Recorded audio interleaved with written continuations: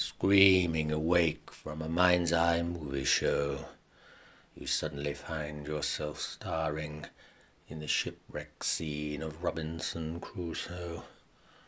A trash truck, whale songs, a brake drum serenade. It's been lit symbol into the sobriety of your anarchy parade.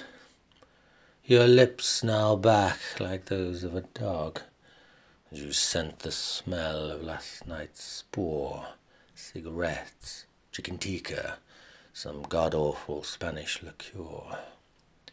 Cursing the stench of your own stupidity, you place a trembling hand to a brow now wet with fear and fetidity.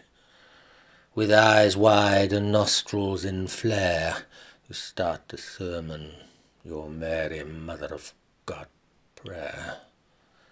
But your libation lobotomy is complete. You have yet again reduced yourself to the level of an alcoholic's defeat.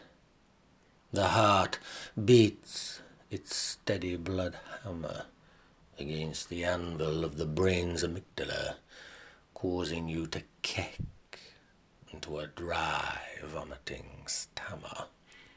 Balancing with arms wide, you pitch and yaw on the imaginary trapeze. Then the soft instep finds an urchin bottle top that's still attached to a hedgehog of keys.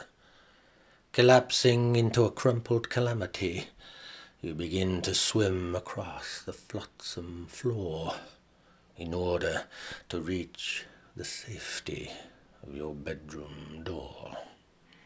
Tomb raiding from the darkness of death into a living room of light, you begin to giggle with silly glee upon finding a half-empty bottle of leftover Chablis.